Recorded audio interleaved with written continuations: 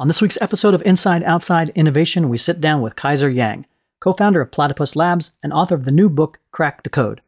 Kaiser and I talk about the mindsets needed to foster creativity and innovation, and some of the pitfalls you can avoid when trying to spin up your innovation initiatives. Let's get started. Inside Outside Innovation is the podcast to help new innovators navigate what's next. Each week, we'll give you a front row seat into what it takes to learn, grow, and thrive in today's world of accelerating change and uncertainty. Join us as we explore, engage, and experiment with the best and the brightest innovators, entrepreneurs, and pioneering businesses. It's time to get started. Welcome to another episode of Inside Outside Innovation. I'm your host, Brian Ardinger, and as always, we have another amazing guest. Today, we have Kaiser Yang. He is co-founder of Platypus Labs and author of the book, Crack the Code, 8 Surprising Keys to Unlock Innovation. Welcome, Kaiser. Hey, thank you so much, Brian. I'm delighted to be here and be a part of your program. I'm excited to have you on the show. We got connected through Josh Linkner. I was interviewing him about his new book, Big Little Breakthroughs, and he reached out recently to say, hey, Kaiser's got a new book out in and around this particular subject. You've worked with some great companies out there when it comes to innovation, Heineken and ESPN and Coca-Cola. What are some of the most common problems that companies are trying to solve when it comes to innovation? There's a number of challenges that we help organizations focus on and prioritize, but it really starts at the leadership level of prioritizing innovation, building the right set of rituals and rewards that motivates team members to drive inventive thinking in their day-to-day responsibilities. And so we do spend a lot of time working from the leadership level first, understanding what the desired state is, what some of the desired outcomes are, and crafting a strategy. And that strategy could involve a number of different things, from bringing thought leadership to the organization, doing training workshops, running innovation boot camps. Sometimes it even just comes down to creating inspiration and motivation in terms of ideas, like giving them the power to recognize patterns outside of their industry so they can innovate their own and challenge the status quo. So for us, I think when we first work with organizations, it has to start at the top, meaning there needs to be a commitment to driving innovation and making it a priority. And then it makes the rest of the initiatives so much smoother moving forward. That is so important, that context setting, because I think a lot of times organizations get off the wrong track because they don't necessarily define innovation the same way. A lot of people think of innovation as, I've got to come up with the next electric car or new Uber. And as you know, innovation can be something much simpler as far as, how do you find it and identify a problem and create something of value to solve that problem. And a lot of the book talks about that creative problem solving area that doesn't have to be transformational, but it can be little breakthroughs that make a difference. Absolutely. It's a philosophy that I share with Josh. And his book, Big Little Breakthroughs, is all about the fact that we should look for everyday acts of creativity, or what he calls micro innovations. And for us too, when we work with organizations, we obviously want to look at transformational opportunities, high growth opportunities. But sometimes when you look at innovation just in that context, it can be paralyzing for most of the team members, right? Unless it's a $1 billion Elon Musk type idea, that it doesn't count. When in reality, some of the best innovations start with small acts of creativity applied to solving the customer experience or driving improvement in internal processes. And those little innovations can stack up and make a significant difference over time. Well, you almost have to build up those muscles, to jump directly to starting a brand new business or a brand new idea is challenging, especially if you've been hired to optimize and execute in a particular business model that and have some certainty around versus a completely unknown kind of environment. For sure. What we see in many organizations is that there's this tremendous creative readiness, this curiosity, this willingness to drive change. But where it falls short is the implementation side. And it's most often these teams and individuals don't have the right tools or the training or critical thinking skills to apply their creativity to innovative outcomes. And that really is kind of the point of Crack the Code, my new book, which is it's more of a field guide, a manual to help you unlock your creativity and add a little bit more structure to the process. So rather than saying, hey, let's solve this sales challenge or this customer experience problem or this operational inefficiency and just brainstorming in the traditional sense, these are proven tools and techniques that really guide you through that creative process so you can realize better outcomes in the end. Let's talk a little bit about the book. You kind of break it up into these 4 key mindsets that you believe individuals and organizations need to be building and growing on. Talk a little bit about the mindsets and how they came to be and your thought process around it. Yeah, I mean, these mindsets are really based on almost like 2 decades worth of research and real world experiences. Having been a startup entrepreneur and starting my own businesses, creativity is that one underlying skill set that was applied to drive growth and transformation and performance at pretty much every level. And so when we think about some of these mindsets, they may come across to you as common sense, but common sense isn't always common practice. So, for example, the first core mindset that we start out with is this notion that every barrier can be penetrated. It's this inherent belief that no matter how difficult the challenge is, if you apply enough creative energy at it, that obstacle can be overcome, right? The most powerful, successful innovators out there, when they have a setback or they have a failure, what they don't do is throw up their arms and get discouraged. They're the ones that say, not yet. So while it seems obvious that every barrier can be penetrated, if you look at organizations and teams, once you have a couple of failures or a few setbacks, a lot of times it's like, this idea is not going to work, or maybe we should do something else. Instead, we believe that with the right focus of your creative energy, you can really overcome some of the most difficult challenges out there. And ironically, sometimes those constraints are actually the things that open up the creativity. Having a constraint forces you to think differently about how you might solve that problem or what problem you're actually solving. And I think That's right. having that mindset of being able to overcome that challenge and think differently about it is very important. The other mindset that we often teach organizations, larger organizations we work with, is this whole notion of compasses over maps. The main underscoring point is you need to start before you're ready. Too often, organizations wait till they have a full-on 3-year business plan. The ROI has been vetted. They've got every stakeholder approved. But the most successful innovators out there, I believe, trust their instinct to course correct along the way and get started. So they use more of a compass to guide their innovation journey rather than waiting for a detailed map. And it's so powerful when you can arm a team to really start taking action, an iterative experimentation process to test a new way to improve customer satisfaction or get payables reduced by 20%. And just these small incremental wins, it requires organizations to empower their teams to start before they're ready. And that's what the whole compass over maps mindset is all about. So that's one of our mindsets that we talk about in the book. The Ewing Marion Kauffman Foundation is a private, nonpartisan foundation based in Kansas City, Missouri, that seeks to build inclusive prosperity through a prepared workforce and entrepreneur-focused economic development. The foundation uses its $3 billion in assets to change conditions, address root causes, and break down systemic barriers so that all people, regardless of race, gender, or geography, have the opportunity to achieve economic stability, mobility, and prosperity. For more information, visit www.kauffman.org. That's www.kauffman.org. And connect with us at www.twitter.com/KaufmanFDN and at www.facebook.com/KaufmanFDN. Yeah, I like that concept. It's almost like you're in a cave. Innovation's like you're in a cave and it's dark and you don't have a map. So you have to feel around the walls to figure your way out of it.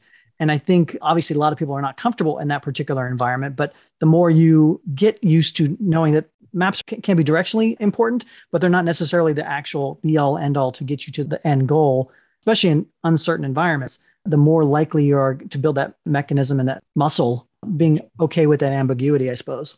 Yeah, I mean, that ambiguity can be paralyzing for many organizations where there's a lot of uncertainty, unknown, there isn't a clear path forward. But we view it more as that artist studio where it's all about discovery and exploration. And so while it's easy to say that, much of the work that we do with organizations is giving that toolkit to overcome some of those anxiety-driven moments led by ambiguity.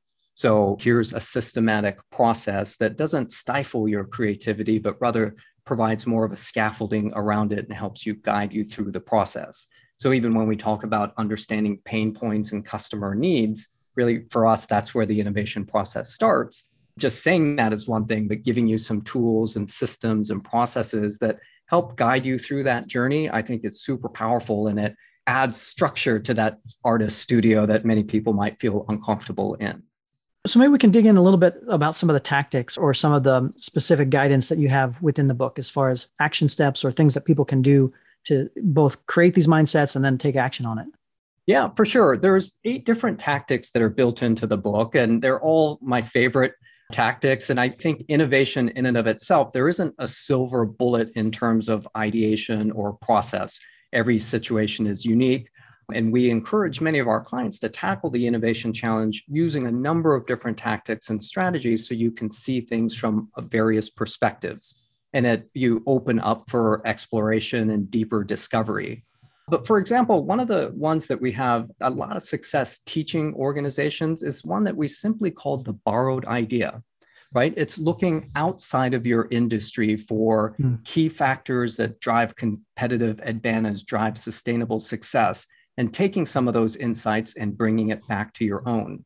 One of our partners that we work with often says that expertise can be the greatest enemy of innovation, meaning when you know too much about an industry or you've been in your role for too long, it's really hard to embrace new ways or see things in a different way. So this borrowed idea technique is a very systematic way of looking outside, looking at business models, right? So in what ways are they leveraging technology? What is their customer experience like? How are they driving sales? What's their pricing model? And for example, like higher education, what could they potentially learn from the hospitality industry? Or maybe higher education, what could they learn from consumers today engaging on TikTok? And borrowing those ideas and bringing it back. And one of my favorite quotes was from Stephen Jobs, who a long time ago said that he's sometimes embarrassed when people call him creative because he thinks creativity is nothing more than the ability to connect dots. As we grow older in our careers and become more experienced, we're very good at that one dot that we're paid very well to do, but we forget about all the dots out there. So what can we learn from the field of music or athletics or, getting into specific categories? That's the whole concept of the borrowed idea, systematically exploring as far away from your industry as possible and finding new ways that you can bring back to your organization. It's surprising how focused a lot of organizations get with, they know 100% what their competitors are doing and everything about that particular customer segment and that. But like you said, don't necessarily take one adjacent step to the left or right to see what's going on that could significantly change the game, because most of the people are playing the same game. And if you slightly change the game, you can outpace your competition in there.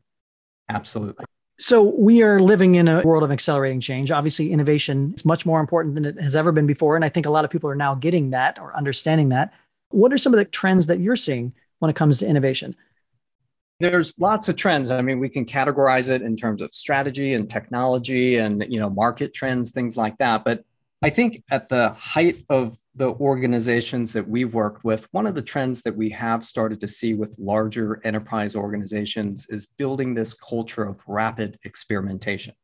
We've all read about Facebook and, case studies like bookings.com, where they have 30,000 concurrent experiments going on at any given time. But even large organizations like Allstate and MassMutual, they're building these cultures where they're constantly testing.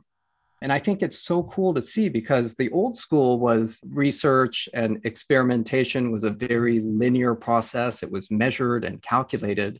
But we're seeing many organizations move to this very iterative model, not being afraid of failure, taking responsible risks, and applying this notion of rapid experimentation, constantly looking for new ways to better the customer experience or to serve their community. And that shift, for me is fascinating to see, like large 30,000 employee organizations move to this model of rapid experimentation. And whether it's, following the lean startup movement or any of those other models out there, just seeing companies put aside the need for ROI and business plans and, every stakeholder to buy in, but instead just getting out there and quickly testing new ways to serve their customers. It's one of those trends that hopefully we'll see many organizations continue to embrace, because I think that's the way you find the idea, right? Like remove uncertainty through experimentation, validate your concepts, and quickly move them forward through an iterative process rather than sitting on it for 12 or 18 months, waiting for the R&D department to say, okay, let's go forward with it. Great point. And I'd love to hear your thoughts on how do you get over that fear? That seems to be one of the biggest barriers is people fundamentally understand the theory around, well, I should be experimenting more, but like the incentives aren't there, the rewards aren't there, the culture is not there such that it enables that risk taking. So are there any hints or tips or things you've seen that might work to overcome that fear? I mean, again, like we said at the start of this discussion, it does start at the leadership level, setting up the right environment that fosters learning. I don't know if I would say fosters failure, but the ability to take risks on behalf of the company and try new things. So even like there's the case studies of issuing get out of jail free cards and building different rewards that recognize people that have taken action. So I think it starts there at the leadership level, creating the right environment that the team members feel safe in. But more so, we focus on the individual level because a lot of times that fear manifests itself by the fear of being embarrassed in front of our peers or the fear of my idea not being good enough, or even sometimes it's the fear of success that this idea might actually put me out of a job. We focus more on the individual level of removing that fear by teaching them proven frameworks to really experiment and validate and overlaying that with some of the mindsets that we talked about. One of the mindsets that we often talk about, it's not in the book, but it's this notion of if you fall 7, you stand 8. And the best innovators out there, right, always find a way of shaking it off, getting back up. And no matter what the challenges, they persist through adversity. And I think that's kind of that mindset that's critically important to pair with all of these tools and techniques that gives you the confidence, if you will, right, to come up with ideas and stretch your imagination. Oftentimes when we sit with organizations, it's your natural tendency to come up with the safest, easiest, most obvious ideas. Those are the safe ones, right? And it can be a little bit fearful to push your imagination to further limits to come up with the wild or unusual or even unorthodox, wacky ideas. But those are usually the ones that drive the most change and progress for any organization. And so creating the right mix of tools and techniques and mindsets to help team members get there, that's where we see, at least for us, it's so satisfying to find those what we call aha moments where that light bulb goes off and you come up with some great innovative ideas. Yeah, the other thing I've seen that seems to work is oftentimes just changing the mindset. I think a lot of people think they have to have the perfect plan before they can present it to their boss and move it forward. But almost changing that conversation to saying, I've got something I want to try over here, or here's a little side project I'm working on. Don't have it all figured out, but here's the next thing I'm going to try to do to learn or build out, get evidence that I'm on the right path. That type of mindset or that type of philosophy around it sometimes change the game significantly versus, I guess, the old way of I've got to put together a 50-page business plan, figure out all the obstacles and hope that I'm right when I actually launch it. Yeah, for sure. I mean, just building crude prototypes and running some simple experiments to remove some uncertainty can make a huge difference in the organization's ability to move a little bit quicker. But even what you said about the strategic side, right, that, I have to put a 50-page deck together to pitch our ideas. We have something that's called a strategic canvas, and it's an iterative 6-step process that really simplifies the strategy building. So you're not hyper focused on all the details and business models and assumptions and all of that stuff, but it builds a very strong foundation under your idea. And it's a very powerful way to be able to present your idea cohesively, very succinctly, and very efficiently. So we try to demystify that business plan process as well to empower team members to move a little bit faster and take their ideas and get some visibility and traction around it in the process. A lot of our folks that are listening aren't necessarily at the leadership level. They're charged with being innovative or launching new products and that, but sometimes they're at the process of trying to get that buy-in from the top. Do you have any recommendations or thoughts around how, as an individual within an organization, to start building that culture of creativity and innovation within their group? There's a couple of ways we can look at this, but at the first cut is just teams or individuals viewing the fact that creativity is really a muscle that needs to be stretched out, warmed up, and strengthened to do its best performance. A lot of times we just need to kind of shake off the cobwebs and dust it off a little bit. But, we don't put as much effort into the preparation of creativity, I think, than we should. And so there's lots of energizers and activities to help achieve hemispheric synchronization or to warm up your creative muscles. Platypus Labs, we practice a lot of applied improv, right? That helps you drive expansive thinking, but more importantly, it teaches you active listening.